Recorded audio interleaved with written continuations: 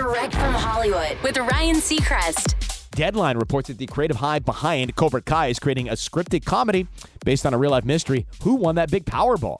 The still untitled show is going to be based on a Washington Post article about the $713 million somebody won in the tiny town of Lonaconing, Maryland, population 1,200. Maryland law allows winners to remain anonymous, which this person or group chose to do, but when a population is just over 1,000 people, rumors are going to fly, and residents have done everything they could to solve the mystery, and that will be the heart of this new show.